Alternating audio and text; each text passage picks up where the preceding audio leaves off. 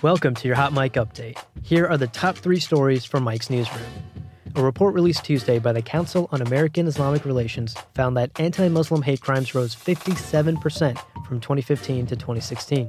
The report found 2,213 incidents in the United States in 2016, up from 1,409 reported incidents from the year before. Corey Saylor, co-author of the CARE report, said the spike in hate crimes against Muslims demonstrates how Donald Trump's presidency has magnified the disturbing trend of rampant Islamophobia in the U.S. Also on Tuesday, Moon Jae-in was elected president of South Korea. The progressive 64-year-old civil rights attorney will end 9 years of conservative rule in the country. In a nationally televised address, Moon promised to be a president for the people, while working to create a South Korea where, quote, justice rules and common sense prevails. Moon assumes the presidency amid high tensions in the Korean peninsula.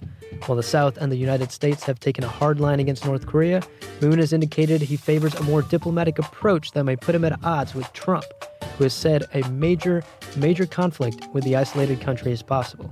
Moon also said the U.S. should not take action in the region without close consultation with South Korea. Finally, it was reported Tuesday that the Trump administration is looking for evidence of crimes committed by Haitian immigrants as they decide whether to extend them temporary protected status, eligibility for which is set to expire June 22nd.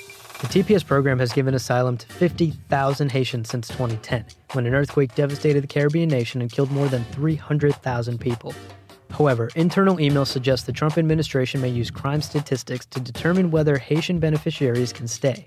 Secretary of Homeland Security John Kelly will have the final say and must decide by May 23rd. That's the news for now. Check back later for more updates.